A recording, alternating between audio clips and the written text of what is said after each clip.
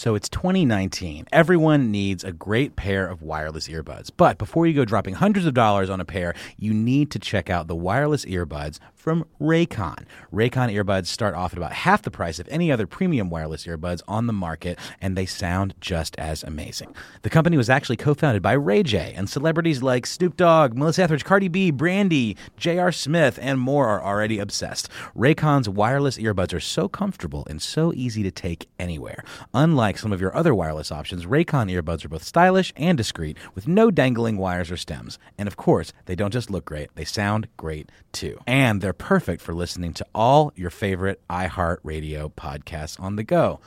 Raycon offers their wireless earbuds for everyone in a range of fun colors and at an unbeatable price. So go to buyraycon.com/iHeart to get 20% off your order. That's buyraycon.com/iHeart for 20% off Raycon wireless earbuds. If you've been eyeing a pair, now is the time to get an amazing deal. One more time, buyraycon.com/iHeart.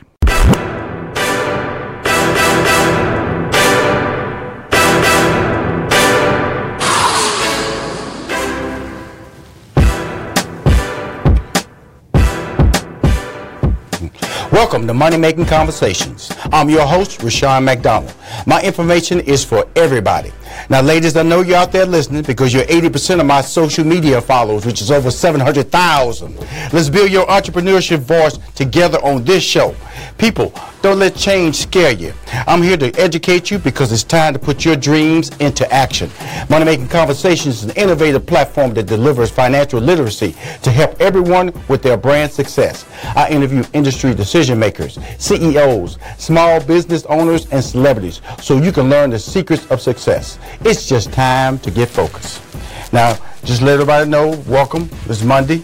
This is my last live show of the year. Today is my last because next Monday we eat Christmas, and the Monday after that be New Year's. So you know I'm not working on those days. My guests are this show today, another outstanding lineup of individuals who will be sharing secrets and giving you guidance and giving you tips on how to be successful. Will be Laila, new host of OWN's daytime Emmy-winning series Homemade Central. Larry Smith, the first ever African-American licensed medical marijuana cultivation farm in Clark County, Nevada. My girl Sheri, she's on the call right now. She's been my first guest up. She's a life strategist and the winner of the 2017 African American Literary Award for Self-Help Book of the Year. And Laura Foos out of D.C. From bankruptcy to businesswoman. She'll be providing free tax and financial advice as she is a licensed tax professional because it's the end of the year. We all need our help so we can get that first quarter right. So if you miss me today, don't worry about it. Check me out on my Facebook page, Money Making Conversations. You can catch me on iHeartRadio Podcast, Apple Podcasts, and Synergy Radio Network. If you guys ready, I'm ready. She's on the phone, correct? RJ, cool. My first guest is a wife, mother, daughter, entrepreneur, empowerment speaker, life strategist, and author of the new book, Exponential Living, Guide to Making the Most Out of Your Life, not just your work life. Please welcome to Money Making Conversation, Sheri Riley. Thank you. Good afternoon. Sheri, I'm so happy you're on the show. Now, can I give people your real bio? I want to give you your real bio. Can you have a minute? Because people need to know. So when you come on my show, I try to give people, and I'm so excited to have you on the show because we've been following each other on LinkedIn and social media, so I'm well aware of your brand, and I just want to let everybody know a little bit more about you other than that little one sentence that I gave you. Here's Sheri Riley, as stated by Rushion McDonald. The facts. Sheri Riley is a wife, mother, daughter, and entrepreneur. And we all know this is not easy, but she's discovered how to make it simple. As an empowerment speaker and life strategist, she works with busy individuals like me and how to make choices that lead to less stress, more clarity, and inner peace. Boy, do I need that. Riley is a founding partner of John Maxwell's global coaching, speaking, and teaching team and serves as John Maxwell's President's Advisory Council. She has served as a personal development coach of record for Steve Harvey's Radical Success Institute. She has been the keynote speaker at Steve Harvey's Act Like a Success Conference, Prudential's Leadership Forum, CVS Health, the NBA Wise Behind the Bench Conference, the National Black MBA Association Leadership Retreat, Atlanta's Tribune's Moving Your Business Forward Conference, and the Walker's Legacy Foundation Power 50 Brunch, just to name a few. She's a columnist for BlackAmericaWeb.com. That's Tom Joyner, and RollingOut.com, which is based in Atlanta, and she's been a columnist for BlackEnterprise.com. She's a member of Delta Sigma Theta Sorority. And she has served on the host committee, advisory board, and board of directors for the California Women's Conference, the YWCA of Greater Atlanta, the Bronze Lens Film Festival, which I've had 3 movies in, thank you very much, and the Georgia Entertainment Gala, just to name a few. She loves to read, exercise, travel, and spend time with her husband and her 2 daughters. Ladies and gentlemen, now, please welcome to Money Making Conversation, Sheri Riley. Sheri. I'm tired. I need to go to bed now. Sheri. You know, because I was going through everything, you know, because I've never done that before. But when I was just reading your bio, it just flowed in such just a natural state. And I went, you know, sometimes when you put people out there, and I always tell people, your goal in life is for your resume and who you are to actually meet. And when I read your bio, I felt that. And I said, you know something, if you don't mind, I want to read it. Because usually it gets read when they give you a key to the city. And they put all that stuff on there, and the person who's reading it really can't read. And it'd be like that for 10 minutes, you just standing up there going, Lord, I hope they didn't put everything in my bio on there. And they did. You just standing up there just going, this is the longest day of my life. It's supposed to be my happiest moment, but it's the longest day of my life. So, Sheri, that is my key to the city, money-making conversation. I'm giving it to you, Miss Riley. Welcome to my show. Thank you. I love it. Thank you so much. I'm so excited to be here having this conversation with you. And you see my energy's up because, you know, I've listened over the course of the weeks, and I know the last couple of weeks, your guest came on with a little low energy, so my energy is up. I'm ready. Well, good. Well, let's talk about, I want to talk about a couple of things, but, of course, we want to talk about your book, Exponential Living. I read the book so we can really talk, and that's one thing I always would. If anybody on Facebook want to make a comment or deliver a comment so you can answer a question or any questions throughout the show, please do go to Money Making Conversation, at Money Making Conversations, and you can leave your questions. Now, you young Kentucky girl came on down to Atlanta, got in the music industry, and that basically tells me a lot about you because you didn't allow your surroundings to limit who you could be. Let's start there. Why not? Very true. Well, one, my dad always said to me, Sheri, find what you love to do and you'll never have to work. Right. And that just set in me. And I've always loved sports. I've always loved music, entertainment, and I've always loved business. And so when I was about 15 years old, I really had this idea that I wanted to work in the entertainment industry, but I'm going to date myself. Because when I was 15, there was no entertainment industry in Atlanta. Right. There was no Google, no cell phone. So the only thing me and my family knew about entertainment was Soul Train. Right, absolutely. So if you go date me, I'm in that dating club, so you can stop talking all that. I'm gonna stop you right now, Sheri, okay, on this dating. Because, see, first of all, I will tell people, you have to get older to have an experience. And you have to get older to have a value. So look here, the cell phone is less than 10 years old. Okay, let's go with iPhone. Yes. Less than 10 years old. So I don't know how much dating you trying to do, because 10 years ago, it didn't even exist. It just becomes such a part of our life. It makes us feel like it's been with us 20 and 30 years.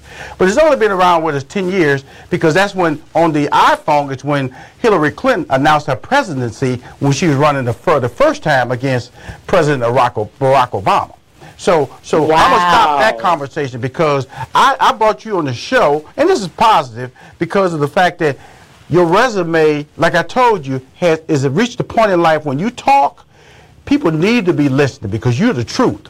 You're not making up anything. Your experiences, and that's what I took away from your book, was that exponential living, because your experiences were real, and then you say, you don't believe me? Let me go grab some people that you might know and let them share exponential living advice to you so you can let people know that what I'm talking about is real. So now we got that dated conversation out the way. Let's start the show right. I brought Sheri Riley on this show to change people's lives. I brought Sheri Riley on this show because guess what? When she stands up in front of a room, people look at them because they need to be focused. They need to have a path to success. That's why I got you on the show. Well, you know what you just said is so real, because that is exactly was my intention. Is I wanted this to be real. I wanted the message to be, because I started this journey trying to help myself. Absolutely. Like, this was all about, I needed help. I was, when I resigned from Faith Records, I was burnt out. I was miserable. My hair was falling out. I had this amazing career. I had this amazing life. I was doing everything I wanted to do. Right. But I was just living in this narrow percentage of who I was. And so that was the intention in the book. I didn't want theory. I didn't want to give someone some research group. I genuinely wanted you to see, here's the journey, and here's some other people that have experienced the journey. And guess what? None of us are special. You can do this too. You can do this too. And that was the intent of the book.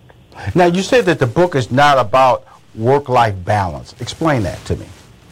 Right, because what I found is balance is this elusive idea that we really can't accomplish. And so many of us are trying to accomplish balance, right? We're trying to balance work and family, and we're trying to balance our philanthropic endeavors, our community endeavors. Right. And the reality is that doesn't exist. If I'm in L.A. speaking and my daughter's in Atlanta and she's sick, balance says I can pick her up. No.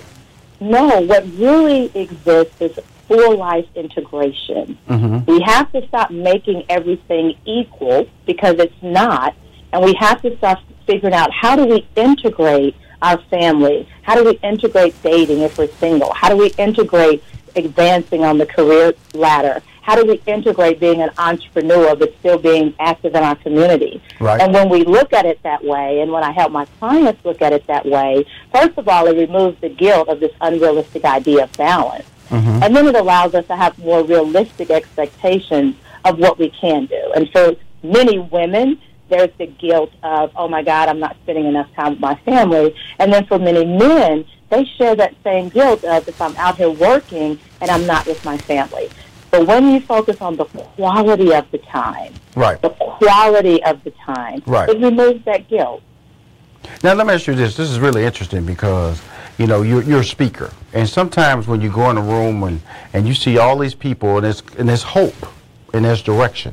So when you're introduced on stage in front of a room full of strangers, what is your top 3 things that you're trying to accomplish, or top 1 thing that you're trying to accomplish when you immediately set the stage for delivering your motivation or your empowerment moment? This answer is going to probably surprise you. When I first step on that stage, the first thing I want that audience to do is to actually go, wow, this is going to be worth my time. Because our time is our most valuable asset. Right. And so in that first 30 to 60 seconds, that first 90 seconds, I need to make the audience feel that if I sit here and pay attention to her, she is going to give me something that is going to allow me to make a decision that's going to help me. And this is not going to be a waste of my time. That is the most important thing for me when I hit that stage. And so now the wow. Now the wow, okay, because that's very key. Being a performer, stand-up comic, I understand. When people say, "Rushion McDonald, give her a couple of credits," I want that applause, and I stand there. I have to at least let them know I'm not afraid. And I think that's important, because a lot of people don't understand that. Like anything, you can sense when somebody's unorganized. You can sense when somebody is delivering something has no value to you. So when we come back, Sheri, I want you to hold that thought, because when we get into the book, I'm gonna go all over the book. Now I'm gonna go back and talk to Junior, James Lopez. I want to talk about your moments with. I was just letting you know I read your book now. Because of the fact that on page 275, when you start talking about faith, that chapter right there, I read 3 times. And so, because there's a different type of faith that you was talking about. So when you come back, we're going to have more with Sheri Riley. She's going, Rushion McDonald read my book. Woo! Hi, I'm back. This is Rushion McDonald. On the phone, I have the author of Exponential Living, Sheri Riley. Sheri, are you still there? I am. Okay, Sheri, let's talk about some of the celebrities or influential people that you brought into the book that I felt made an impact because it validated basically the message that you're trying to get out to everyday people. And several of them I knew, which is a good thing. And some of them, like James Lopez. When I read about James Lopez used to be a record label exec. Now he's with Will Packer. If you know Will Packer has done all the Ride Along movies. He did the movies with Steve and myself, Think Like a Man and Think Like a Man 2. Very influential movie and TV producer in Hollywood. Graduated from FAMU, and now James Lopez is running all his films, and also involved with Clint Culpepper, who's the president of Screen Gems. And it was interesting that when you brought him in the book, why was it important to bring a person like James Lopez, which is an everyday person, into your book to talk about exponential living? Because so many of us are afraid of transition. So many of us are afraid of the reality is that we've accomplished a goal and it's okay to have a whole nother goal. Mm-hmm. And James so represented transition. I mean, as you know, he was a vice president at a record label. Mm-hmm. He accomplished that at the highest level, but he also wanted to get into film, mm-hmm. which is, though the industries are both entertainment, they're very different circles mm-hmm. of influence, very different skill set.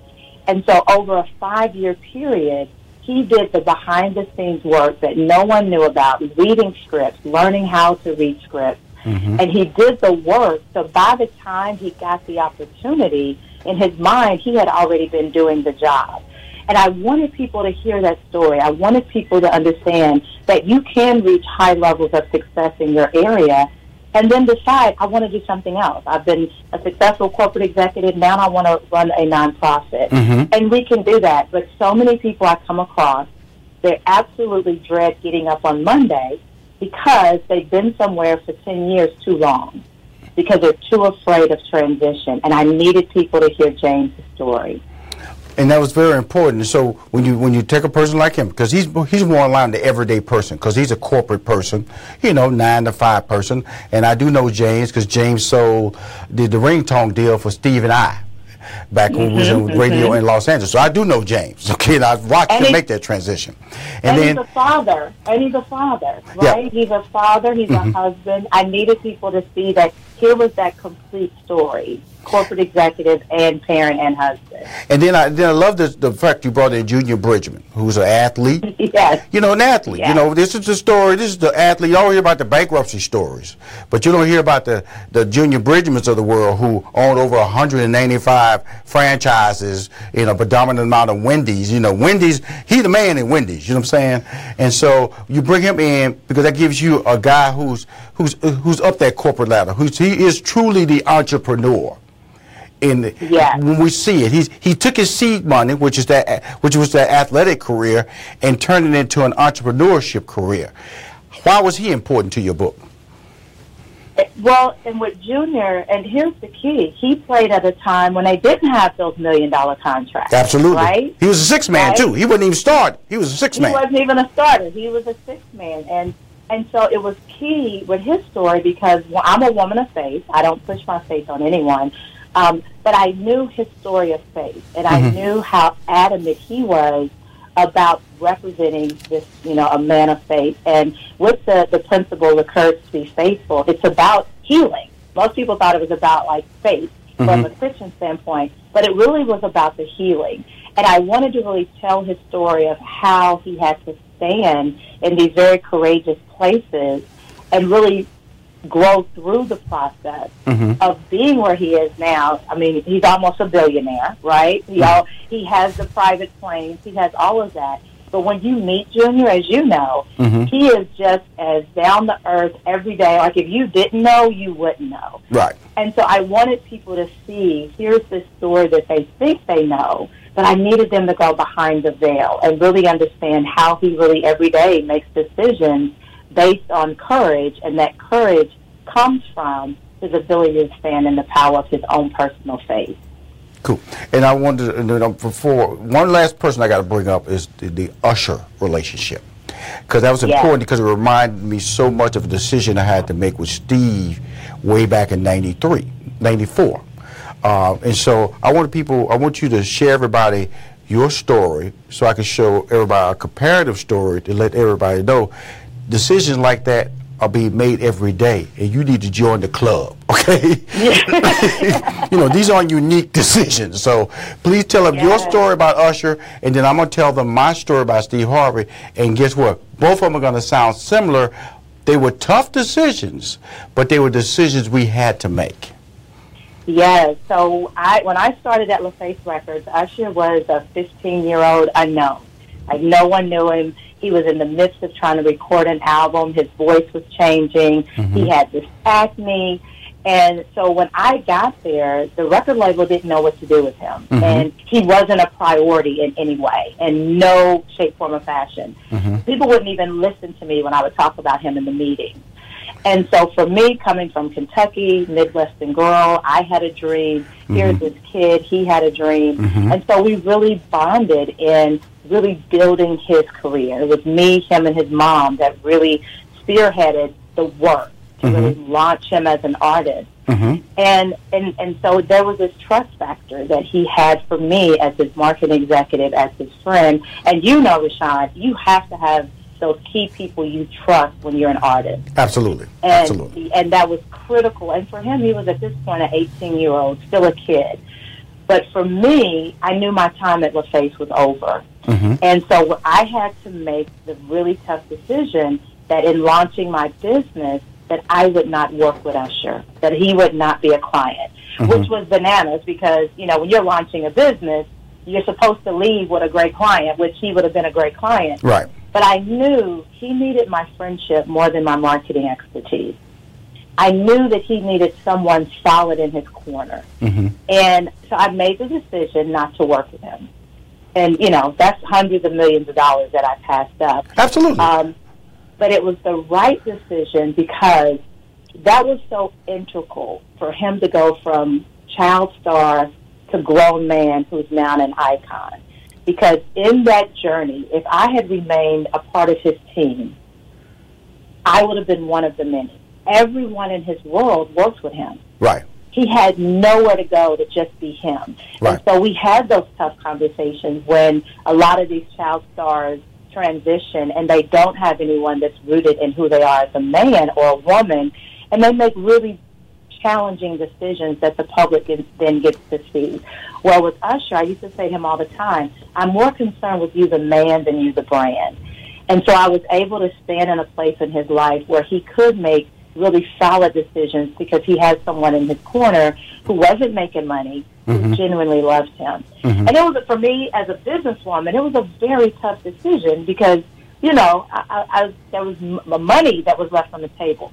But for me as a woman and as a person, it has been priceless. Our relationship has been priceless. And then here, almost 25 years later, he writes the foreword that really shares the journey of why the message of exponential living is so important. Awesome. Now, that was fantastic. Now, let me share my little bitty story because it's very similar to that. Because in '94, you know, Steve and I was on ABC's Me and the Boys.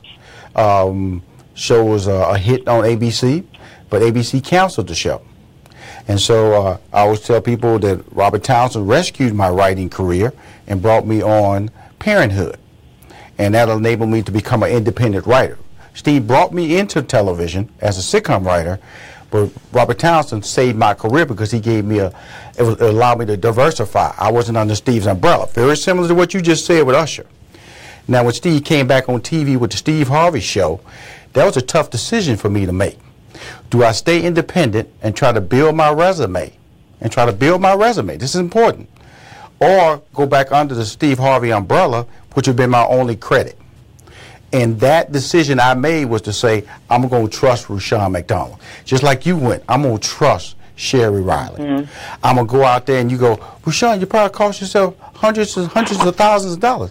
Yeah, but I also wanted to build a brand. And even back then when the word brand wasn't being thrown out there, you understood that you had to build who you were first.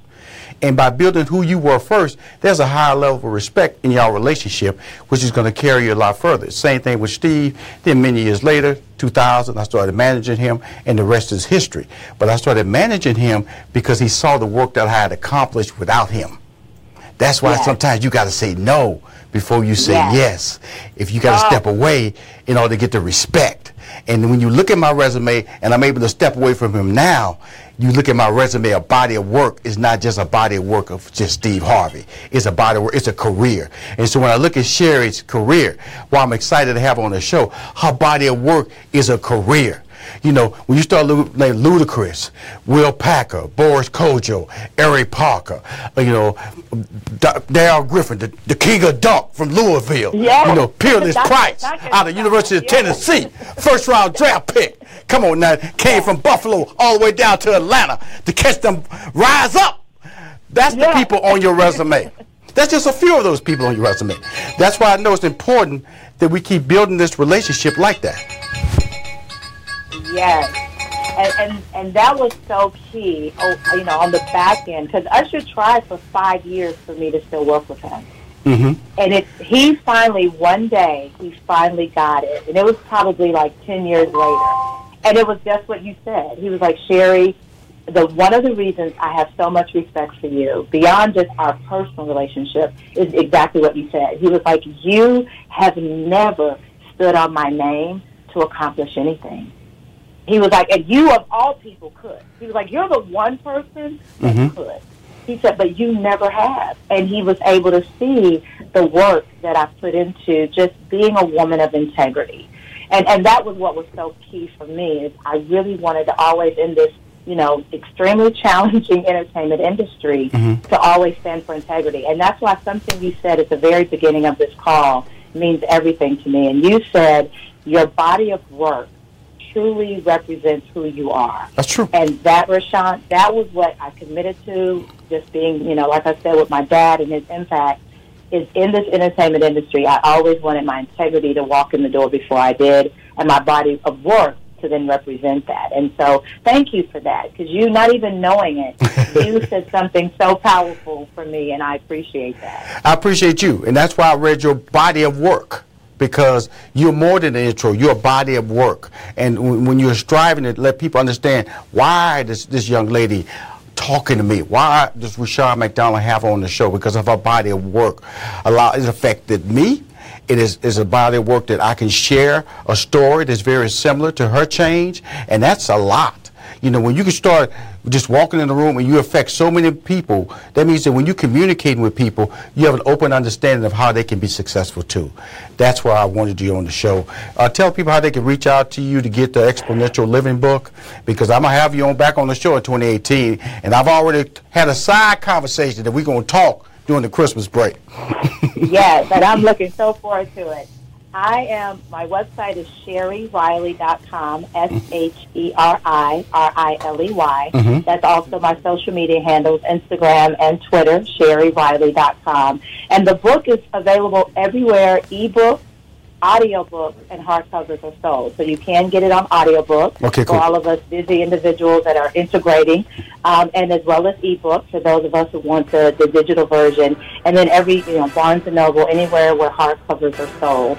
And thank you so much. I've definitely appreciated this conversation, and looking forward to our face-to-face before the top of the year. Yeah, we'll invite you by the house so you can meet my wife, and bring your husband, and we're going to have fun. This is going to be long-term, Sheri.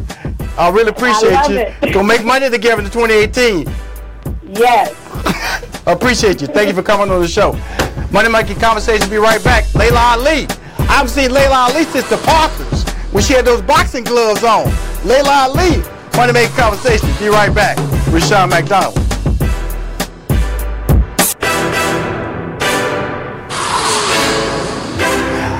Hi, this is Rushion McDonald. I'm back. She's on hold. Let me get right to her. My next guest is a wife, mother, the daughter of the greatest, Muhammad Ali. She's also an undefeated world boxing champion and fitness expert, a cookbook author, and the host of Homemade Simple on OWN Network. Please welcome to Money Making Conversation, Laila Ali. Hello. How you doing, Miss Ali? I'm doing wonderful. How are you doing? Well, I see you on TV. You stay on TV, which is a good thing. And I every time I see you, I say, this girl is talented. You have a personality that's so engaging. And so you have this new show. And I went online and I watched 8 episodes of it. Wow. I'm gonna tell you something. You know, 8 episodes, and first of all, before I started just babbling about the show, tell everybody from your perspective, what is Homemade Simple? 3 words. Home, that's what you're talking about, well, and this is the word made simple, where she's the host, and it's on the Oprah Winfrey Network. It's on Saturday at 9 a.m. Yeah, so Homemade Simple, the show, has actually been on for 6 seasons. This is the 7th season. I'm the new host, so what we do is we go into people's homes. People who are very deserving, there's always like a backstory there that we share now with me being the host. And I go in there with a designer and a carpenter, and we make over a room for them and surprise them. And I also get in the kitchen with them and show them how to cook some recipes, some wholesome recipes for their family. So it's been a lot of fun. So the show went from half an hour to an hour, which gives us more time to actually share some of the amazing stories of the cast, of the people that are on the show. Okay, as a fan, as a producer, let me tell you what I loved about the show. First of all, you know, the show have you crying in the beginning. You know, they set it up by introducing you to the family, the worthy family. And, you know, that approach is really cool because it got me hooked. You said, Rashawn, 8 episodes. Well, guess what? Right. You hooked me. Okay. You got me hooked. You know, you meet the family. I met the family, young lady with the colon cancer. The patio where her husband was dead, where they had all the setup all those years. They've been married 49 years. You know, he had died in 2016. Saw that show. I saw the show where, you know, they had the kids and it was homeschooling. They had one bathroom and, you know, the kitchen table and everything was the same. I met the bacon bits. You know, I saw that show, The Bacon Bits. And each one of these episodes, I enjoyed it because I was engaged with the whole process. And another reason I enjoyed the show, Laila, was the fact that your designers, I know Jonathan's, I think, is consistently on the show, but your designers were different, and it gave, I thought, a good point of view change for you, and I wasn't looking at the same people all the time. Do you think that's a key to the show as well?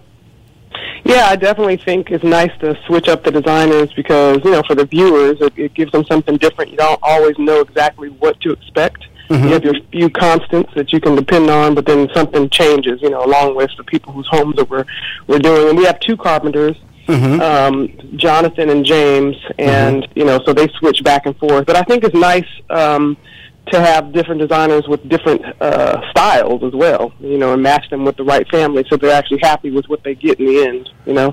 Yeah, well, I thought it was fun because I felt that you would never, you know, not saying you would ever get bored, but it was like there was always a different level of communication with these different designers, and it kept your energy up. It kept your curiosity up.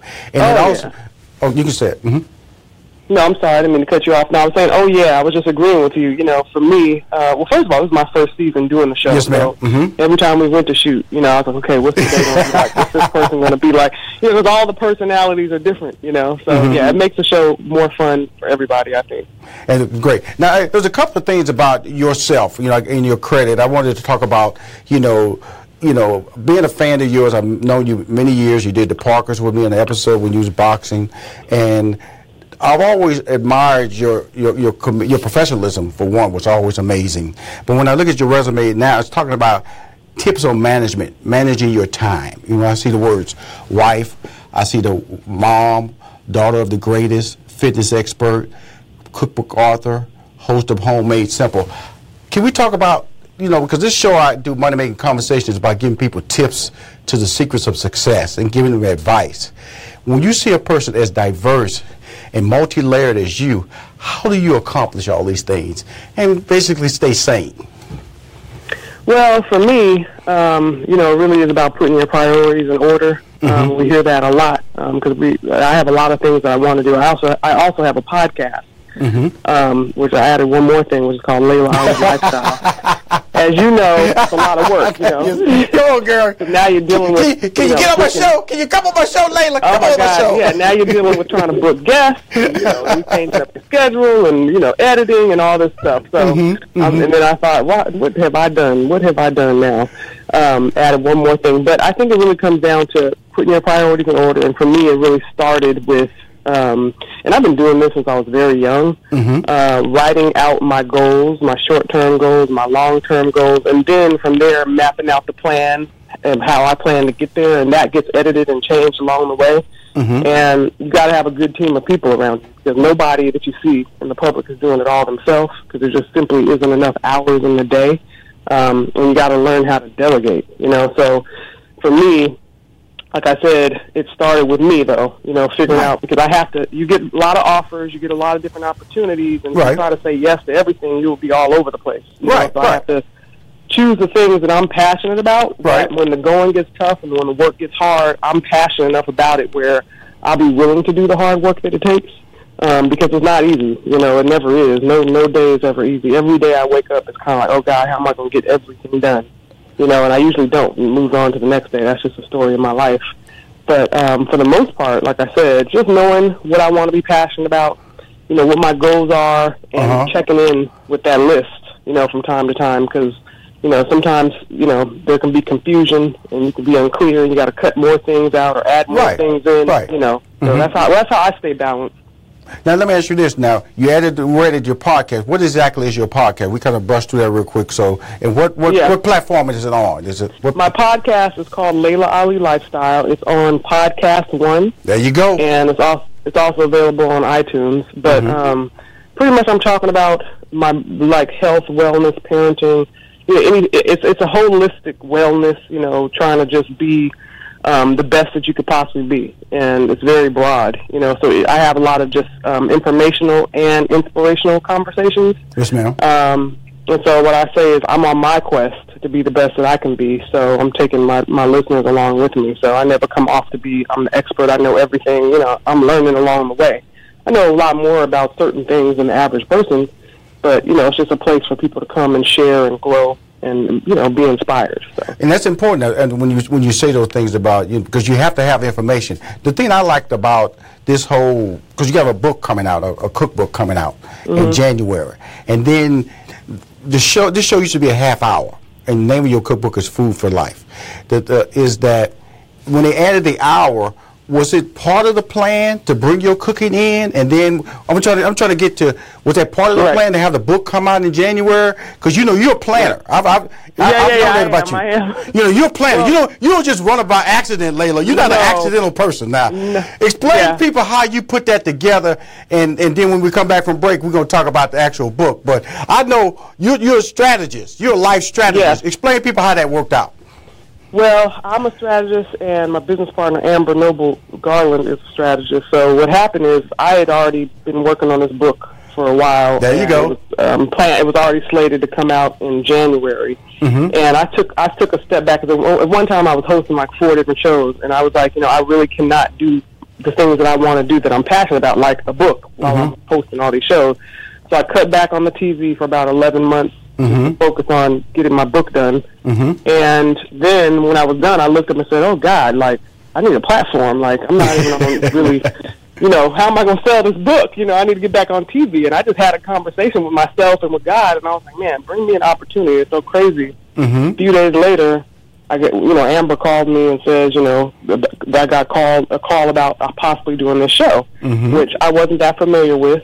And they actually, on the prior seasons, even though it was a 30-minute show, they had some cooking. It wasn't always consistent, I don't think, with every single show. I'm not really sure about that.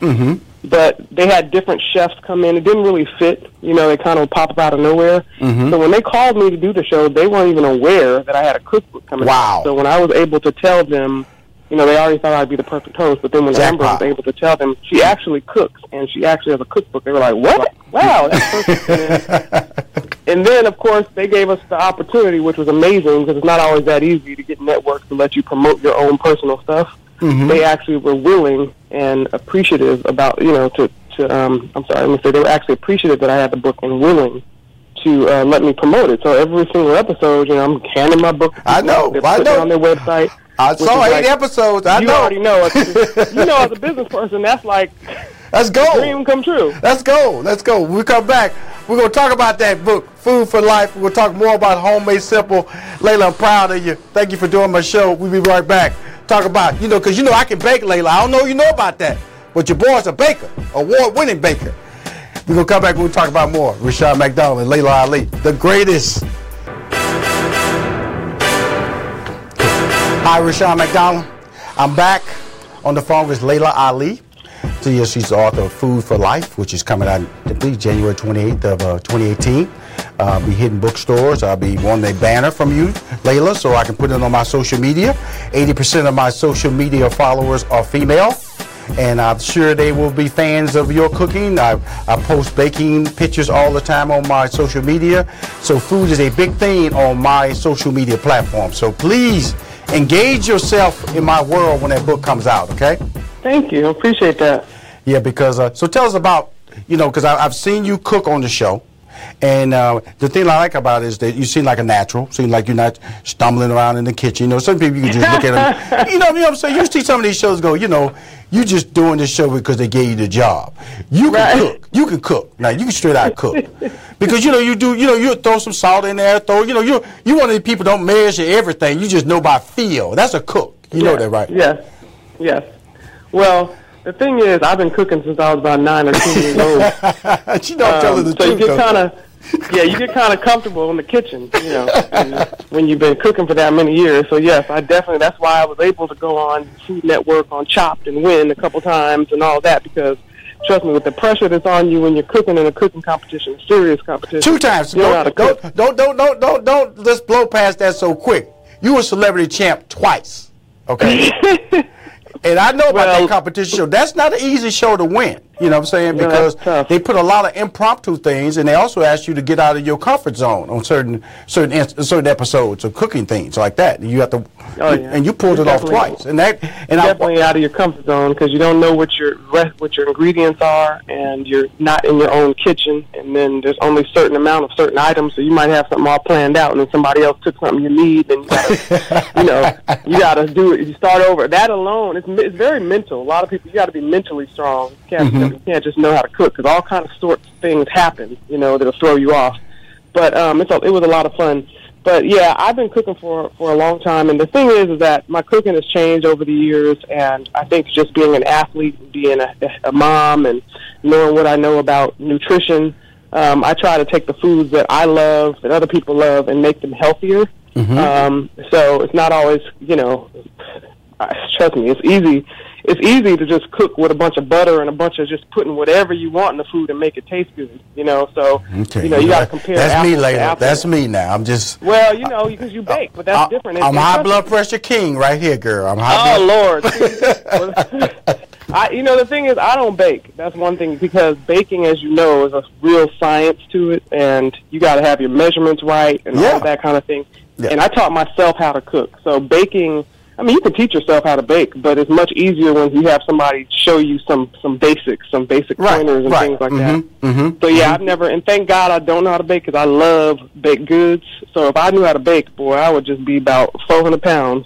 Well, the thing, but I'm gonna just tell you, so even like you said, like I use non-salt butter, okay, non-salt butter. I use 2% milk. So, I try to put that, but it doesn't even change the taste of the food. You know what I'm saying? So when I hear you, I joked earlier, but I also understand what you're saying is that you can bake tradition. You don't have to ride out that old, you're going to die when you're 40 recipes, you know what I'm saying, because of the fact that you just piling that grease in, putting that lard in them greens and all that stuff. So when you say make it a little bit healthier, like I just gave a couple examples of 2% milk. I gave a couple of examples of no salt butter. What example of moving your recipes to a healthier format, but still maintaining the goodness of it in Food for Life? Yeah, what I normally do is there's just some basic items that are just things that I would stock the pantry with. So I have healthier oils that I would cook with. So coconut oil, avocado oil, grapeseed oil. There's so many different oils that you can cook with at a high temperature. You can bake with them. Coconut oil has a very distinct flavor, so it does change the flavor of certain things. So some people would not want it, but depending on what you're using for your spices or your seasoning, you can cover it up and mask it really well. But just things like that, different flours, rice flour, almond flour, coconut flour, quinoa flour, and then there's ways that you can mix them where you can really, get the textures that you need. I do a lot of additives, like in my kids' meals, for example. Like if I'm making spaghetti, if I have, I don't have a lot of time, I'm not always going to just make my sauce fresh, but I can get a really good organic sauce, and then I can take vegetables and roast them really quickly, and then I'll blend them in my blender and then put them into the sauce so that the sauce actually has a lot more fresh vegetables in it. And I'm talking about like zucchini, your onion, your celery, your garlic, all these things that, kids aren't going to eat a lot of, but they need the nutrition from it. Right. I'll even take ground flaxseed and put it in things that I do bake.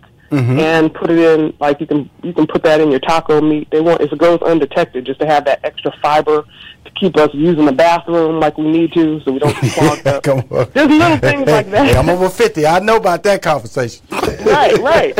And then I just stay away from, if I'm making mac and cheese, even though I know some people like to add, a can of cheese soup or things like that. I try to stay away from adding canned items and things with a lot of preservatives in them. Yes, ma'am. So that's all, just kind of bringing it back down to the basics and focusing on cooking whole foods and, but like I said, even something as simple as the oils, because a lot of times people don't realize the oil will clog you up, And that's very true. And I think that when I look at your book, she's on the cover. It's a beautiful picture. She's wearing white. Food for Life is on the top. The book comes out January 23rd of 2018. January 23rd. Write that down. The book comes out. And so, can they pre-order the book now, Laila? Or? Yeah, the book is available for pre-sale, so people can order it now, but they're not going to get it until the 23rd. And how would they go about? What would they go? Amazon? You can go to Amazon. Okay. You can go to Barnes and Noble, and then you just place your order, and then it'll let you know. And I'm going to be soon. I'm putting together a pre-sale incentive for people who order the book. Okay. If they want to they'll be sending in their proof of purchase, and I'm going to provide all that information. And I'm going to give them my plan that I'm putting together right now, which is going to be like a 7-day, reboot get plan. I love you, boy. You are a planner, girl. Look, after the holidays, everybody's ready to get back in order. So you're going to get, including myself. New Year's resolutions come out the book. Be at the top of the line with your resolutions. Now, with that being said, again, when you get that plan together, tell your PR people to reach out to my PR people so I can support you in my social media, because I know, you're a strategist and you don't win by last minute activity. And you notice the first of the year. This is when you're going to grab people. When people are looking for that opportunity to get their life right. Why not Laila? Why not me? Why not Food for Life? Come on over here. Let me help you out. So let me champion your cause on that, okay? I will. I definitely will. I appreciate that. No problem. We're going to wrap this up right quick. I want to let everybody know on the phone, Laila Ali. She's the host of Homemade Simple. Homemade Simple is on the OWN. That's the Oprah Winfrey Network. It comes on Saturday, 9 a.m. Check her out. It's a great show. I've watched 8 episodes this weekend.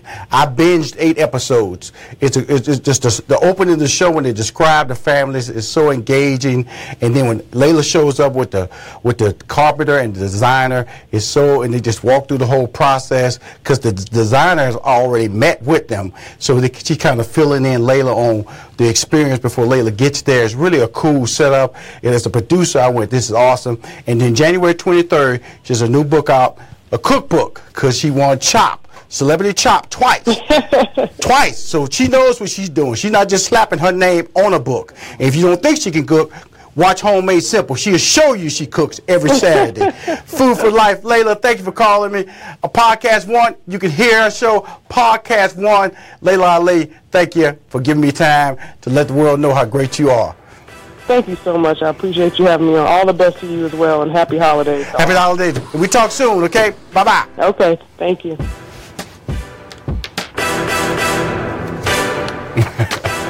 Were you there?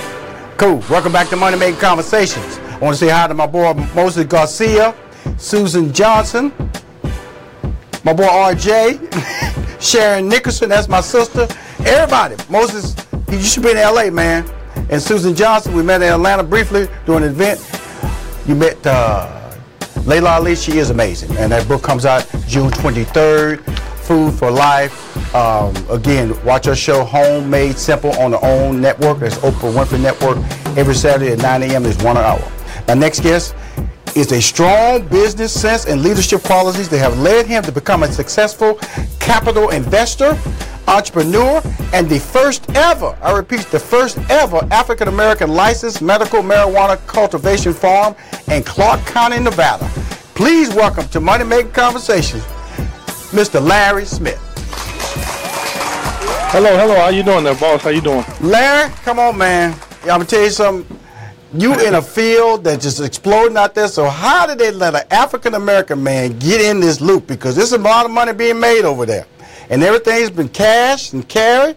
How were you able to get into this area? You got a lot of questions to ask you, but I want to get that question off the top. Explain to everyone, because you have some companies that are, some states like Colorado, that have passed medical with marijuana. California's another state. And then some states say you can't do it. And then you have some athletes, if they take it, they get banned from the league if they smoke marijuana. So you're navigating a real tricky course out there, but you're in Nevada. You have a medical marijuana farm. Explain to people, what exactly is that when you say a medical marijuana farm? So first of all, thank you for having me on the show. Thank you, sir. You're welcome. It's an honor to be on here. And we basically filled out the paperwork, man. We weren't afraid. I mean, they make it seem like it's so such a big task, and don't get me wrong, it was. But we filled out the paperwork. We had the capital, the funding to do it ourselves. Yes, sir. And we went ahead and put it in. And don't be surprised in the next 3 to 5 years that all 50 states are going on that route. I mean, obviously it's a financial moneymaker for the states and the counties, and we're doing well in Las Vegas so far, in the state of Nevada so far. Awesome. I know that, and I'm going to just tell you, Larry's a humble guy when he makes this statement, because it is hard, because like 3 years ago I was approached about investing in medical marijuana process, but I'm gonna tell you what pushed me away, the fact that banks wasn't accepting your money, and where you had to make the transactions, and it may have changed since then. You can educate me, because at the time banks wasn't accepting the money. Nope, and if you still won't accept it. Okay, cool. And so when you went and purchased the marijuana, you had to do it in cash, and so you had to have bodyguards with you to protect you, because you got all these large sums of money with you, and I just felt uncomfortable with that. So with a lifestyle like that, how are you comfortable with that lifestyle, with those rules? I feel so severe, even though people making money off of it. Well, it's one of those things that there's certain things that you just have to be very private about. So we don't carry cash on us, obviously. Yes, sir. And we have a security team. I actually hired the irony about that is that I hired ex-Metro police officers. That's right. And SWAT officers, and they kind of they take care of that for us. But so it's just like kind of any other company in a certain way. There's certain things you don't want people to know about. So absolutely. we just keep that portion of it very private on what we do with the funds. But listen, there's a big stigma. Like, listen, cash is, you can spend your cash. There's nothing wrong with spending your cash. I mean, the banks, cash is king. They don't want it now. Stop now. Stop. Yeah, cash is still king. Don't get it, But the banks, obviously they have an issue with it now. There's a lot of banks that say, that they'll take it, and then they close you down once they realize what's going on. But no, that's the headache part about this business. Yes, sir. Is that how to pay your bills. But listen, we go into Envy Energy, and if the bill is $7,000, we might take them $7,000 cash, and they take it. That's the funny part. And the other irony about it is, when we go pay our taxes, we have to take that to the IRS, and they take it cash. Absolutely. And I've seen, I'm just getting started up, but I've seen companies going there with $500,000 in taxes. I know. And they take it. And that's the amazing part of your business, because I commend you, because there's a certain amount of strength and courage. Because first of all, not everybody's allowed to get into the game. And when you get in the game, there's a certain way you have to do business, and you have to be willing to do the business. And that moves me to my first question. Tell us about your entrepreneur journey, to where you're at right now, because there's a lot of steps of courage that got you here. Just break down some of the barriers that you've had to break down over the years to be able to say, hey, I'm one of the few right now, one of the first right now. So being in Nevada, it's it's a very interesting state. You look back at the mob days. Everyone thinks that the mob, they ran the casinos, which back in the day they did. I mean, that control. But there were some other people that I felt like really ran the mob. I felt like more or less the Mormons ran the mob. I mean, the casinos back in the day. It's kind of interesting how Nevada's shape, how it's kind of taking force. But for me, I started off my entrepreneurial spirit very young. I was 16 years old. Yes, sir. I was betting sports at 16. That's the funny thing about it. I was literally going at lunchtime. I had some friends whose father was a professional gambler, so I got attached to them, and I would leave at lunch and I would go make sports bets. And people laugh, well, you're gambling. I'm like, well, the way I looked at it is I switched everything up, and I took it wasn't gambling to me. It was a business for me. Yes, sir. I mean, literally, I bought my first car from betting sports, and I went on to create. I'm considered probably one of the best sports handicappers in baseball, probably in the country. And I did that just by instead of looking at it as gambling, I created a business for it. So, for example, I would start my betting on Monday, and if I started with $10,000 on Monday, by the time Sunday reached all the games that I betted, if I had $12,000, I made $2,000 for the week, and there's very little overhead. And a lot of people say, "Oh, you're gambling," but people gamble every day and don't even realize what they're doing. Like I'm looking at people like in Bitcoin right now, and they're putting their money in. And they don't know where it's going. Larry, slow down, man. Yeah. Bitcoin. I'm still trying to figure out what people investing in. Yeah. I don't know. Same here. I don't know what it's an imaginary currency. Right. Yeah. Absolutely. I put in really quick. I made a couple hours. And I got right. I said, "Nah, I don't know what's going on." So whereas I know what the Chicago Bulls are going to look like tonight. Right. I have an idea how they're going to be coached. You have an idea how to rate. I mean, so people look at things and they say, "Oh, you're gambling," but if you structure it right, then you can create a business for yourself. Because really, let's go and be honest with you. Like you're talking, you pay taxes because you were a business, correct? And a lot of people treat their stigma like if you're a gambler, that's something bad, but that's a business. And that's why I wanted you to talk about your entrepreneurship journey, because a lot of things that people do that are non-traditional. And that's a non-traditional way to make a living, but the government's still sitting over there going, "Where my money? Where my money? Right. Where my money?" Absolutely. And if you don't pay it, they're gonna shut you down. Absolutely. Well, sports betting is a lot different than I don't play like craps or blackjack and those type of deals. Sports betting is a little bit differently. Well, I guess I would say sports betting is they make a lot of money off of every year, and it's one of those things it's taxed. I mean, and what I started doing was I started taking my winnings and I started buying houses in my old neighborhood, I started rebuilding my neighborhood. So we would take the winnings from that and go buy a house in the neighborhood, fix it up, put somebody back in there who used to live in the neighborhood, and put them back in the neighborhood. Congratulations. So we started. Yeah, thank you. So we started doing it that way. So that way we don't lose the money back. We don't just waste the money. I mean, we're doing something with the money. As Dame Dash was saying, Dame's one of my partners in the cultivation, we basically flip. We basically take it from one thing and invest in something else. There's some, and especially in our neighborhoods, we want to really clean up our neighborhoods and make our neighborhoods great again. Now, with that being said, I love the fact that first of all, you started at 16. So there was a seed in you. Who planted that seed in you to have that empowering ability to say, "I can do this. I'm unique"? Because that's important to start at that young age. Who pointed you in the right direction? I'll be honest with you. It was the brothers on the corner, because I didn't want to go on the corner. I was like, I got to do something different. I always wanted to do something. I saw people starting off on the block hustling, and for me it was like, you know what, that's a dead end street. Eventually that's a dead end. Like you just even at that early age of 16, for real.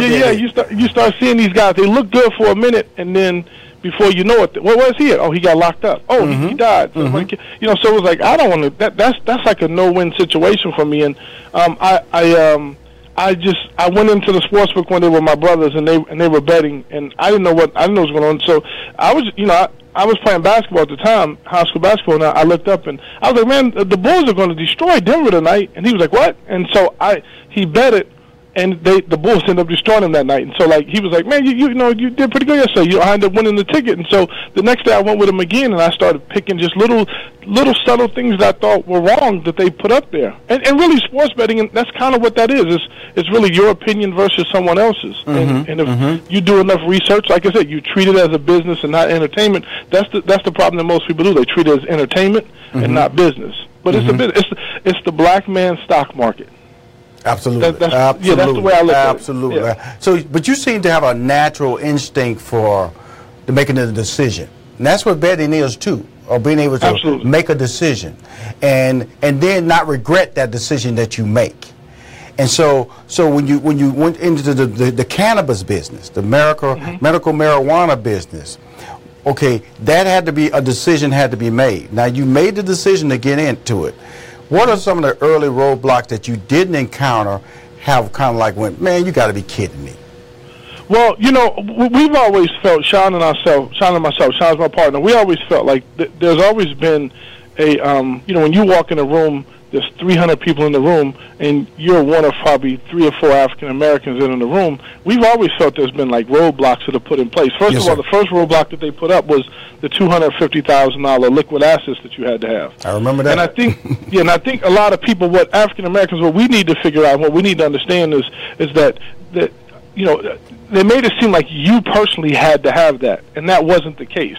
And what happens is that we as African Americans need to pool our money together for that $250,000 and get in and not be afraid. I mean, but you know, we've been smacked around so much in the marijuana business period that that we're so timid and shy. And I think and that's why you see them stepping up and we're not. They don't get harassed like we do. So the biggest hurdles for us have been, excuse me, we put up our own building. We designed it. We built it from scratch, and our only biggest hurdle we had was the power company. That was it. Everything else has been smooth sailing.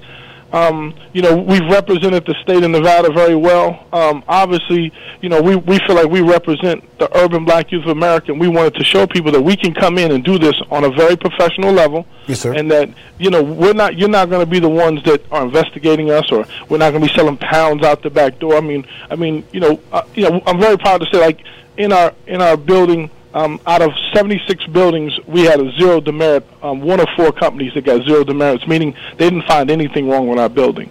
And I'm proud of those type of things because, you know, I know they expect us to come in to do something goofy to mess it off. Because you're African Americans, you know. Absolutely. They get the information from CNN. They get the information from Fox, you know. Absolutely. And, you know, it's always the darker message, you know. That absolutely, yeah. You know, it's like... But we understand we represent something bigger. I understand that I represent you. So when I go on my meetings, I mean, you may not be there with me, but I represent you. I love that. I love that because you understand, you know, if a black person shoots another person on the news, I might as well have shot that person too. And you understand that that's the role that you play in life and being successful, especially in this very intense business that you're in. We'll be right back with more Larry Smith. Loving this conversation out in Nevada because I come to Las Vegas all the time. So are you near Las Vegas, Larry? Oh no, we smack dead in the city. Okay, cool. Come on, guess what? You're going to see me next time. I stay at the Skyloft when I come to town. We'll be right back with more Larry Smith talking about his career as a visionary. And the man makes a decision, he sticks by it. I want him to talk about that to my listeners because a lot of times we make decisions and we regret it. You can't regret something that was good for your life just because it didn't turn out. I'll be right back with more Money Making Conversation with Larry Smith. Hi, it's Rashawn McDonald. I'm the host of Money Making Conversation. On the phone, I got my man Larry Smith. He's the first ever African-American licensed medical marijuana cultivation farm in Clark County, Nevada. How you doing, Larry? Okay, how are you? I'm doing fine, my friend. Larry, before I left, I wanted to talk about decisions. And I noted that your personality, I feel the reason you are successful because you're willing to make a decision and stick by it. And a lot of people don't know how to do that. Can you tell them the value in making that decision and then sticking to it? You know, it goes back to the sports betting for me, and you know, when you're making a bet, it's a risk. Yes, sir. So you learn really quick in sports betting that those risks you make them quick, and you live by them and you die by them. And so I think the sports betting truly has helped me in business because I don't. If I have a great feeling about something, an intuition, I roll with it. And whether I win or lose, listen, I don't have any regrets about it. I take the shot. I would much rather take the shot than not to take the shot, and to look up and go 2 years later, go, man, I should have did that. Yes, sir. You know, and that's when win or lose. I mean, you got to take the shot. I mean, you can't win if you don't shoot. You don't shoot. Now you use the word intuition. You know, a lot of people use the word faith, going out on faith. Use the word intuition. When I hear the word intuition, it seems like it's more to it than just an instinct. It means that you're putting together a series of information that you pull together real quick and go, you know something, I feel this is the right decision to make. That's real important. And how did you gain that skill set? Because your intuition is tied to instinctive information that you know how to pull together to make that decision for the moment. Like you said, a lot of people, it takes people days to make decisions. It seems to me like it comes together rather quickly for you. And what I'll do is, a lot of times when people bring certain things to me, I'll sleep on it, and then I'll go from that perspective. But intuition, I mean, once again, we go back to being on the block. So when I was younger, I would go sit in the corner, and there would be something, just something not right about this. Let me get out of here. Right. And I always tell people, you got to listen to that. And a lot of people don't listen to that. And then you leave the corner and you find out, oh, man, they came over there and they shot. You're like, okay, well, hold on a second here. Like, I was just there. Something told me to leave. Hey, man, how many dogs barking over there? Why them dogs barking? Why them dogs barking? Yeah, exactly. Them dogs ain't ever barking over there. Why they barking today? Okay? Right, exactly. Yeah, so it's one of those things that it's just listening to your inner self. I mean, I always say that when you close your eyes and you listen, the soul knows that it's being lied to. And I feel like that a lot of times that like we don't trust ourselves, and that's another thing in African American culture in business. We don't trust ourselves. A prime example of that is when we started. They would tell us, go to Colorado. These guys are experts in this and that. Right. My partner Sean, he's a union electrician, very smart brother, graduated top of his class, and here we are listening to them when he had the answers. And I sometimes, and something kept telling me, we don't need to listen to them. We can do this ourselves. We don't. Right. There's no need. We need to have a little bit more faith. Use that word faith in ourselves. We need to trust in ourselves and believe in ourselves, and go win or lose. You take the shot. But the great thing about you, this is what I love about you. You don't deny the natural instincts of street survival that you have been brought up into. I come from an inner city. I'm very familiar with what you're talking about. And so, but did you educate yourself in college? You have an AA degree, okay? Yes. So you respect the process of higher education or extended education, and then, but you don't deny the decision has to come through you. Now, with that being said, exactly how does the process of running a medical marijuana farm, how does that get to the customer? How do you buy stuff from you? How do you get stuff distributed by you? Can you explain that process to my listeners? Yeah. So what happens is that we actually take the cannabis and we grow it in our facility. Yes, sir. And then what we do is then we package everything up in our facility. It goes through an extensive testing process here in Nevada. Yes, sir. And then we take that, and then we sell it directly to dispensaries at a wholesale price, and then they go ahead and sell it to the retail level. So we can't sell it to anybody off the street. We have to literally sell it to licensed dispensaries here in the state of Nevada. Okay, so when people on my Facebook talking about we're gonna ride by there and see Larry. right. You ride by there and get shot. That's what you go after. Right. See Larry. No, with that, so basically we just sell it directly to a dispensary. Okay, so that's how the process works. Now when you were saying that, because it's really interesting you process it, you grow it, you process it, then it's tested to make sure it meets the standard, and then it's distributed. Now, do you have to get on can you sell outside the state of Nevada, or are you just limited to selling inside the state of Nevada? No, I don't want to see Jeff Sessions. So anytime you sell out of the state, anytime you cross lines, that's trafficking at that point. So no, we can't sell. You won't catch me on the news. You're not gonna catch me. I love that. Hey. I don't know who's listening to this radio show. All right. Yeah. No. So no trafficking. Everything is done within the state. We have to stay within the state of Nevada. As long as I stay within the state, then we can. And as long as they're a legal dispensary. Then we can sell. And then for us, our next step is to go ahead and apply for the license to get a dispensary. So then that way we're vertically integrated. We can sell it to ourselves, and then that way it's another way for us to be able to not be knocked out of the game. Because I still feel like they're still trying to keep it a good old boys network. Absolutely, it's like the oil. It's like oil, like you say. It's like oil. You know, dude. That's when you can control. You know, the oil prices, and eventually you'll be able to control, like you said, this is going to be nationwide, and when that happens, they're going to be controlling the prices. So that's why I'm proud of the fact that you are able to get in and start your battle now, because later on they're not letting anybody in. They're not letting anybody in. It's just like and we encourage African Americans to man, listen, pool your money together in your states, get your groups together, because that's all they did. I mean, these guys they got groups together. They didn't. I know some of the guys here in Vegas who literally were asking me for money 2 months before, and I'm like, well, hold on, how did that happen? And you look up, he's in a group. He's in a group of 10 guys who one guy put in $75,000, another guy put in $125, and then before you know it, they got their $250, and then that way they can start the process. So I mean, we have to stop being afraid. We have to trust each other, pool our money together. And get this done. This is something that we're really good at anyway. You know, and for them to come in and for them to come in and to dominate it like they're doing is very discouraging.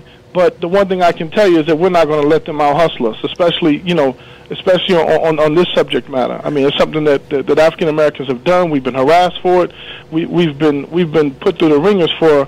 I don't know if you saw the article yesterday where they the Georgia players, they had less than a penny. It was the size of a penny, and they took them to jail for it. So it has to stop, and we got to figure out how to get in this and control it a lot better. Okay, cool. Let's talk about the strains. You have the strains, okay, and these are different versions of your product, correct?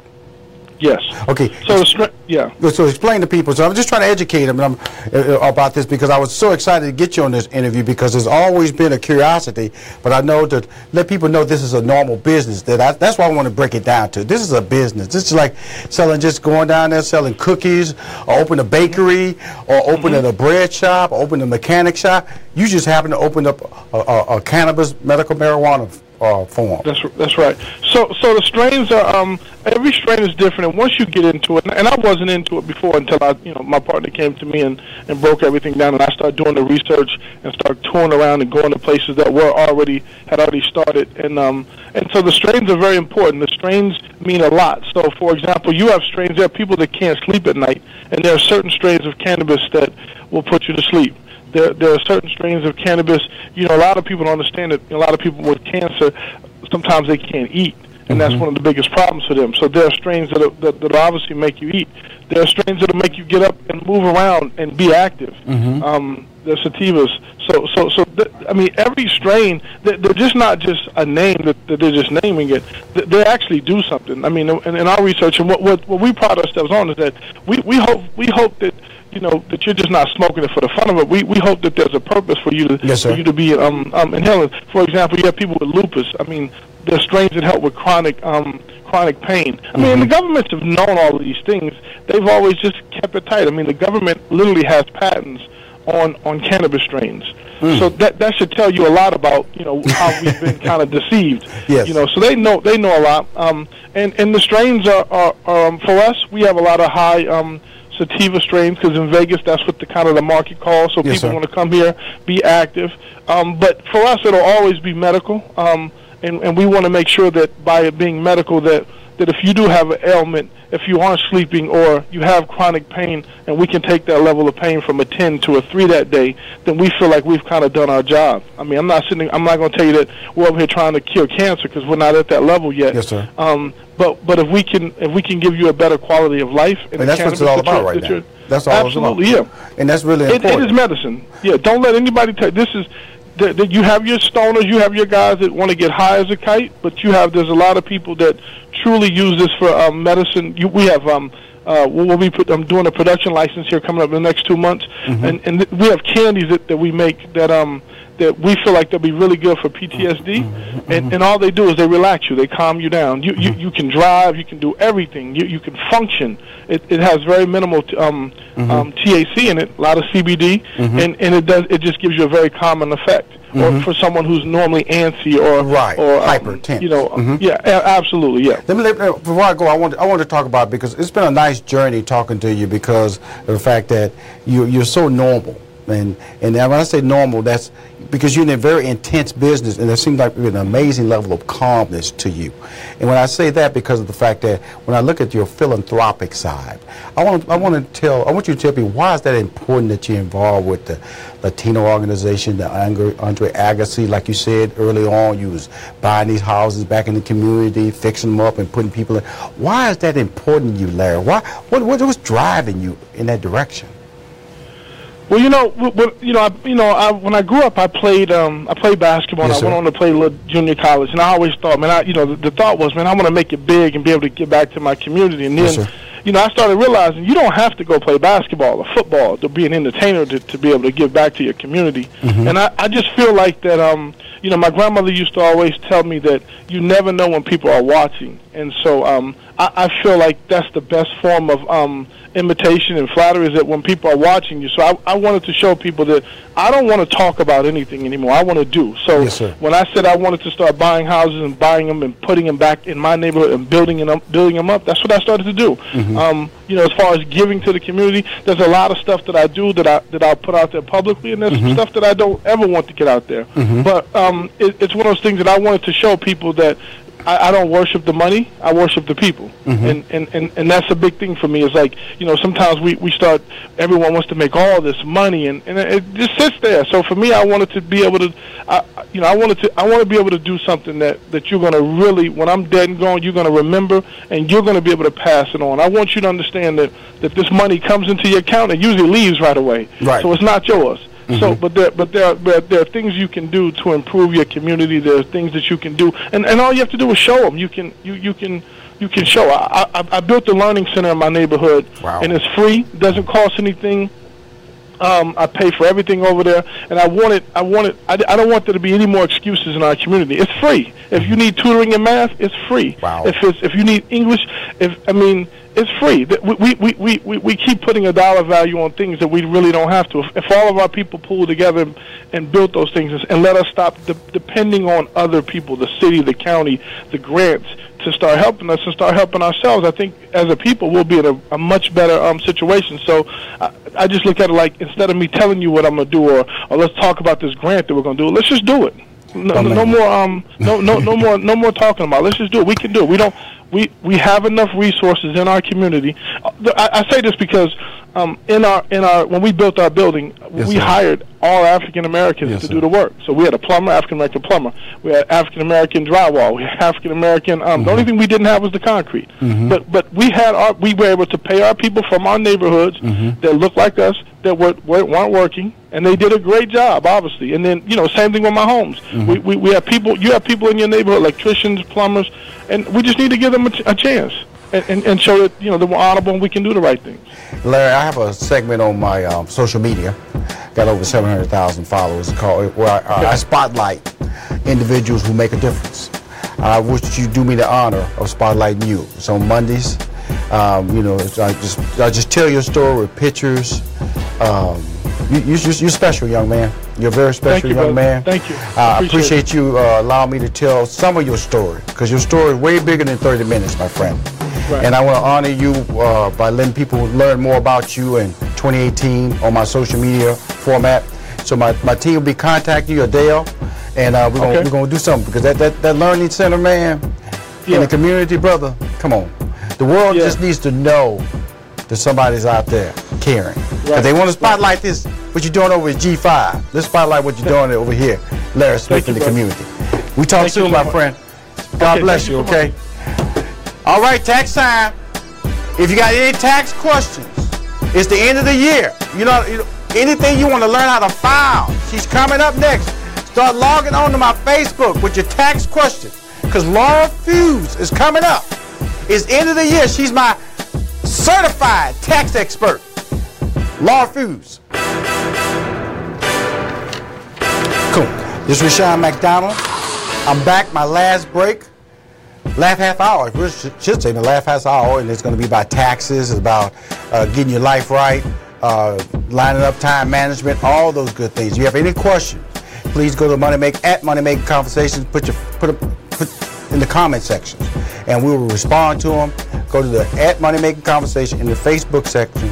I see the screen right in front of you. If you put a question in, I'll respond to it. I see my man Preston Ayers, Adrian. I've been responding to all this cracking jokes about this cultivation.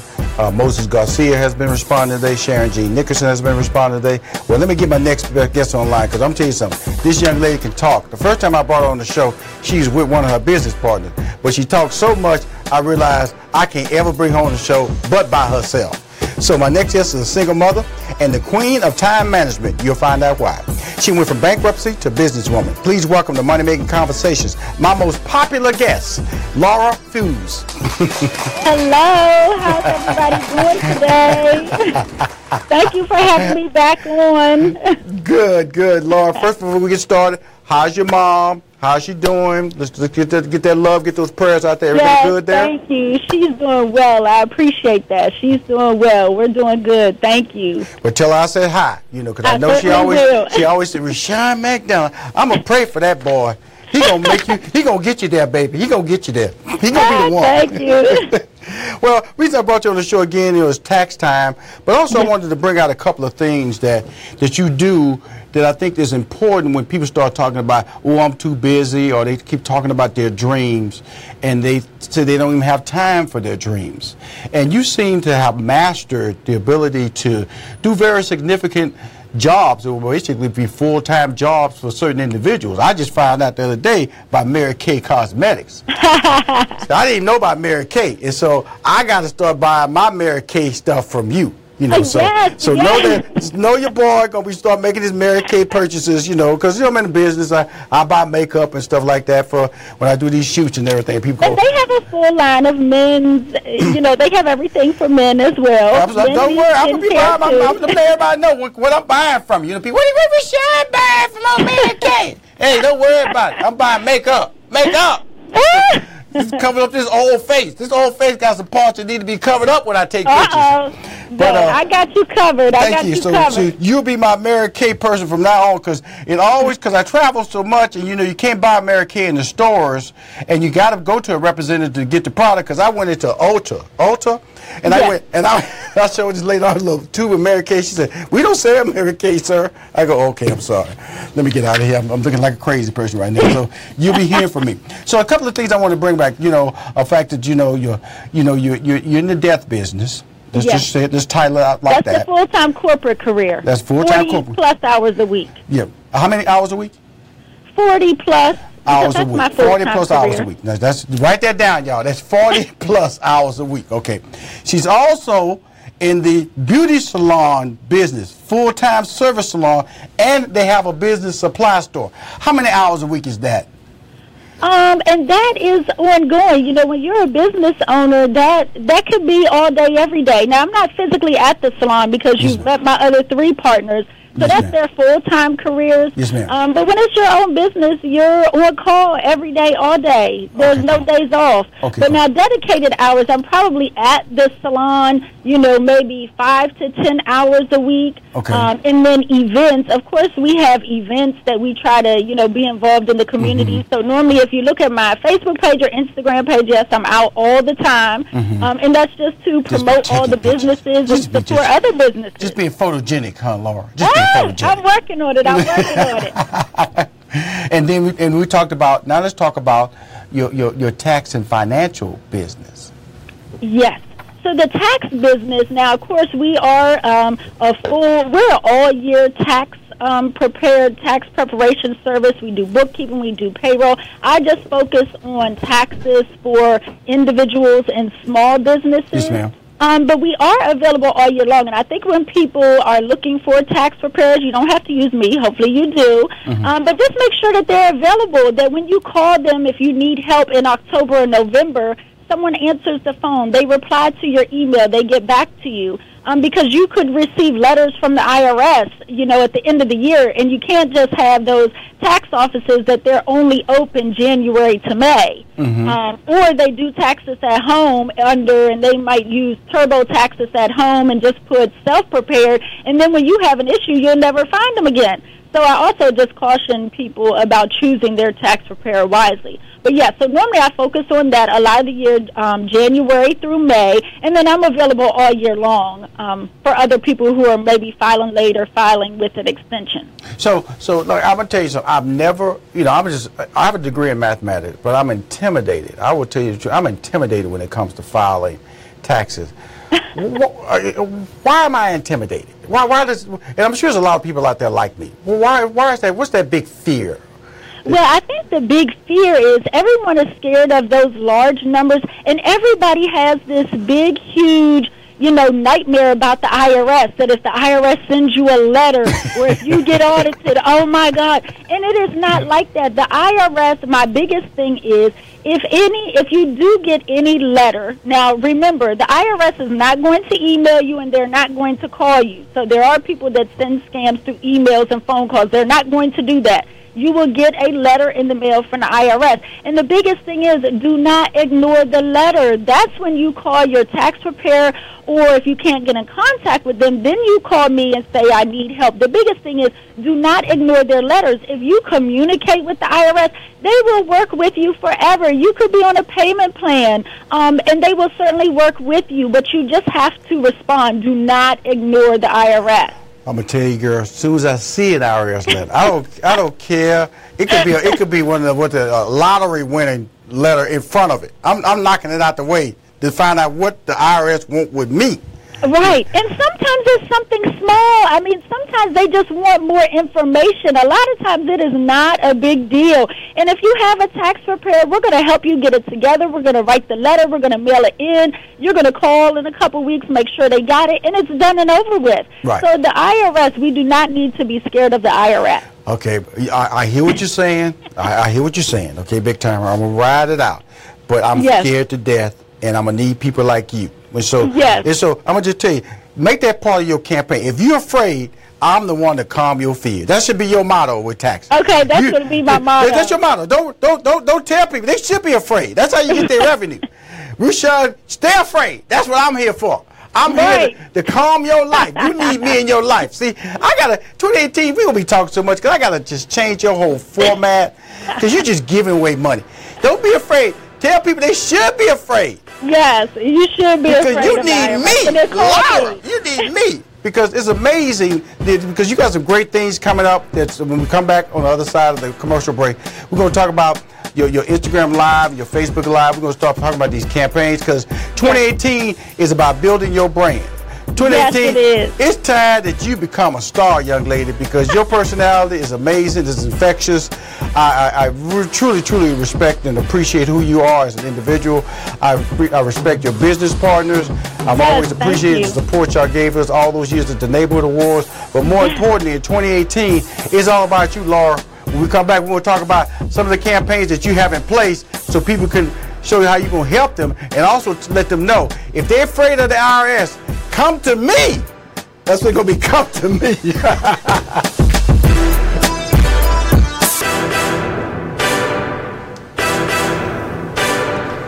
Hi, this is Rushion McDonald. I'm back on the phone. I have the one and only, the queen of time management, straight out of D.C. He's from bankruptcy to businesswoman. One of my most popular guests on Money Making Conversation. Laura, you still there? Yes, I'm here. Let's get some questions here that you prepared, that you felt that were very important for people to have you respond to. As 2017 comes to an end, is there anything we can do to affect our taxes for this year? I would say so. We have like 2 weeks left for this year. So if you want to change your tax situation, so of course the only thing we can do is try to reduce our taxable income. And a way that we can do that is by increasing our itemized deductions. which would be to make donations to a charity. And that everybody could go this weekend and clean out your closet while you're on vacation next week. Just make sure you get it to Goodwill, the Purple Heart, get a receipt. You can also, because we can write off some of your doctor's bills, hospital bills, maybe pay some of those bills before the end of the year if you're able to. But the biggest thing is you can still make donations. And then if you're self-employed and you need to defer some of that income, maybe you can wait till the last week in December to send out invoices so then you get that income next year when maybe we're better prepared tax-wise. So you got to clean out that bank account. Income or increase our itemized deduction. Right. That's what I recommend for the next 2 weeks. Yeah, that's really important. You know, if you're self-employed, you cannot leave money in that account because they just tax it. Just tax exactly. it. Exactly. Just tax it. And that's important. Is sometimes I actually will pay some accounts like the first quarter of the upcoming year. Yes. Because that's a trick that I do. I call some of my customers. I said, "You mind me paying you for the first quarter, or you mind me paying you ahead of time in January instead of December? Can I pay you early so I can get this tax out and I can write the tax off now?" And they agree with this. So that's a technique that I do right there. What do we need to do to prepare to file our 2017 taxes? What do we have to do for preparation? Because I think the biggest thing, because so many people are going to be off during the holiday season, so just get yourself prepared. Get yourself an organized like a file system or a file somewhere, because you know all of those important documents begin to come in the mail in January. And all the time when you come to me or your tax preparer, a lot of times they don't have a W-2, they're missing a 1099. So get a safe, secure place now, and then just have a folder there. So as they come in the mail, you don't have to do anything with it, just throw it in that folder. That makes my life a lot easier.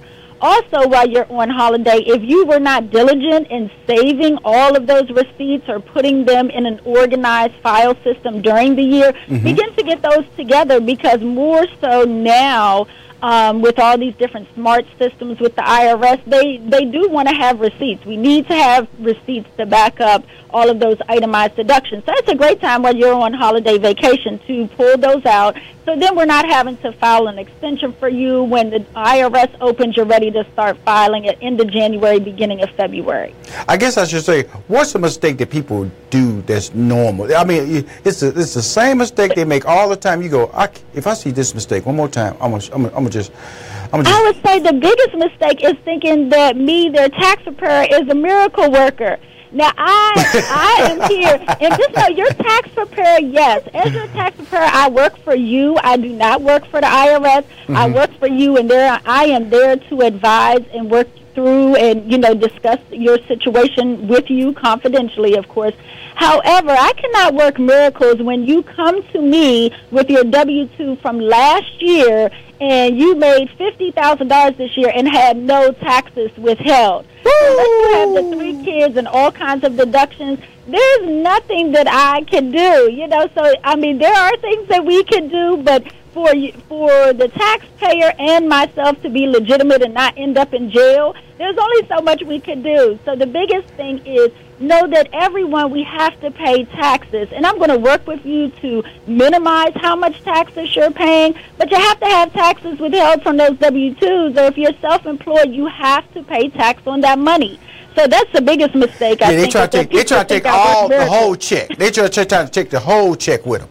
Yes, all the time. I have quite a few clients that do that. And then they think I'm a real miracle worker, because after I educate them and explain and ask them to change it for the next year, they still don't change it for the next year. So, oh, my goodness. But that is the biggest mistake that people make, thinking, but that's the issue as to why we're going to be, and I'm sure we'll get to my live videos and what we want to work on in 2018. Oh, okay. It's because people just don't know. We've transitioned to the live video. You smooth now. You smooth now, Laura. Let's talk about these live videos here. Have you been doing them already? Well, I did for a long time. In 2017, we were doing Tax Tip Tuesday. Okay. And those were fun. But, of course, you know that I talk way too much, and I do get off track a little bit. There you go. So this year I'm going to try to be more focused on the topic we're supposed to be talking about. Really talk. So let me ask you how they work, because I'm working with a very talented lawyer here in Atlanta named Joy Farrell, the Farrell Law Firm. Yes, I found her, and I went and stalked her page. She's amazing. She's amazing. Yes. She gets I've seen her get up to 300,000 views. And she deals with family, divorce situation, how to deal with your children and everything. She's found, and plus she's just an engaging person. And I feel that you're an engaging person. But you got to let people tell their story and respond to them, though, Laura. See, you can't be the star.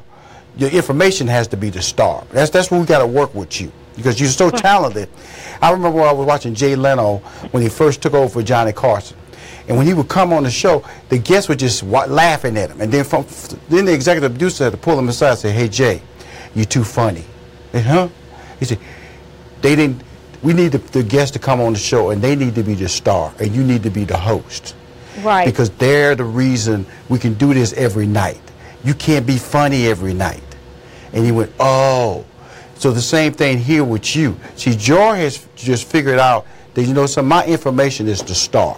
And people, and you go to her site, you go to her website, her Facebook page, you go, wow, these numbers are incredible, okay? And so, and she doesn't even have a huge social media following. So it's all about people finding you, sharing you, and just connecting with you. So it's important that as we build your brand out, let's, because I want to work with you. I want to work with you. I'm a fan of yours. I just feel that it's just to build you and to get you in the right direction, I think will be a blessing for so many people, because you really do care. That.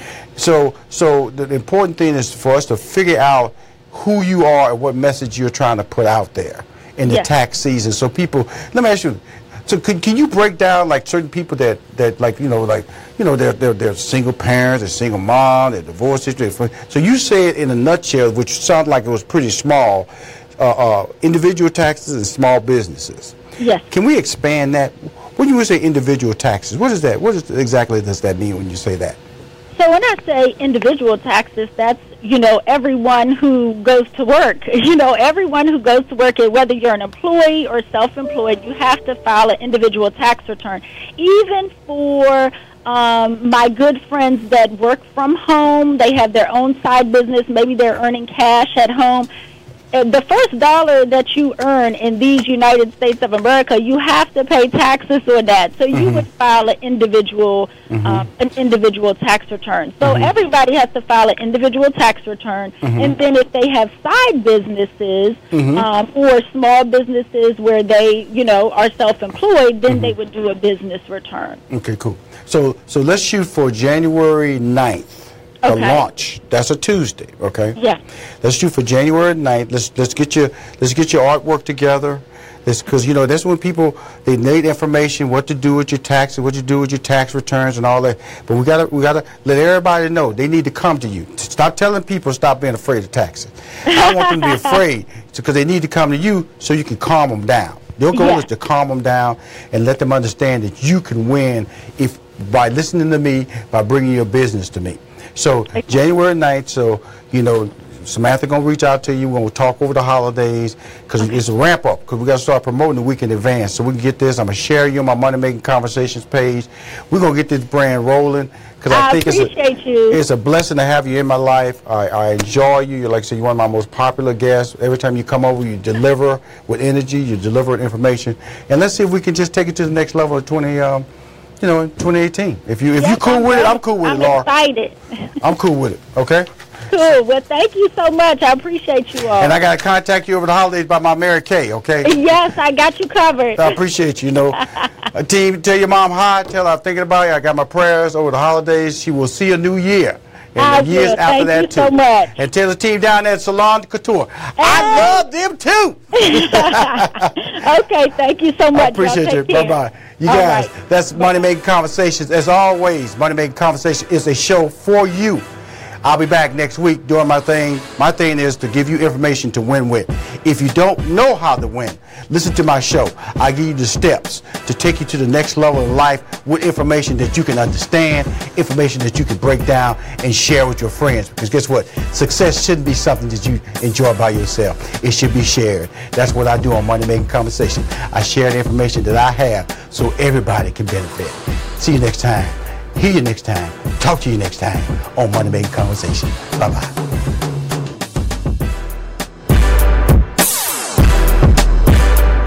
Listening makes us smarter, more connected people. It makes us better partners, parents, and leaders. And there's no better place to start listening than Audible. Audible is where so many inspiring voices and compelling stories open listeners up to new experiences and ways of thinking. Audible members now get more than ever before. Members choose 3 titles every month, 1 audiobook plus 2 Audible originals that you can't hear anywhere else. Members also have unlimited access to more than 100 audio-guided fitness and meditation programs. Audible delivers bestsellers, business, self-improvement, memoirs, and more, all professionally narrated by actors, authors, and motivational superstars like Rachel Hollis, David Goggins, and Mel Robbins. Audible members can also get free access to the New York Times, Wall Street Journal, and Washington Post delivered daily to the Audible app. With the convenient app, members can access Audible anytime, at the gym, while commuting, or on the go, and on any device. We'll always pick right back up where you left off. Audible also offers free and easy audiobook exchanges, credits you can roll over for a year, and a library you keep forever, even if you cancel. Explore all the ways listening on Audible can help improve mind, body, and soul with entertainment, information, and inspiration. You can get titles from your favorite iHeart talent such as Chelsea Handler, Danny Shapiro, Charlemagne the God, and Bobby Bones on Audible. Start listening now with a 30-day Audible trial, and your first audiobook plus 2 Audible originals are free. Visit audible.com/iHeart or text iHeart to 500-500.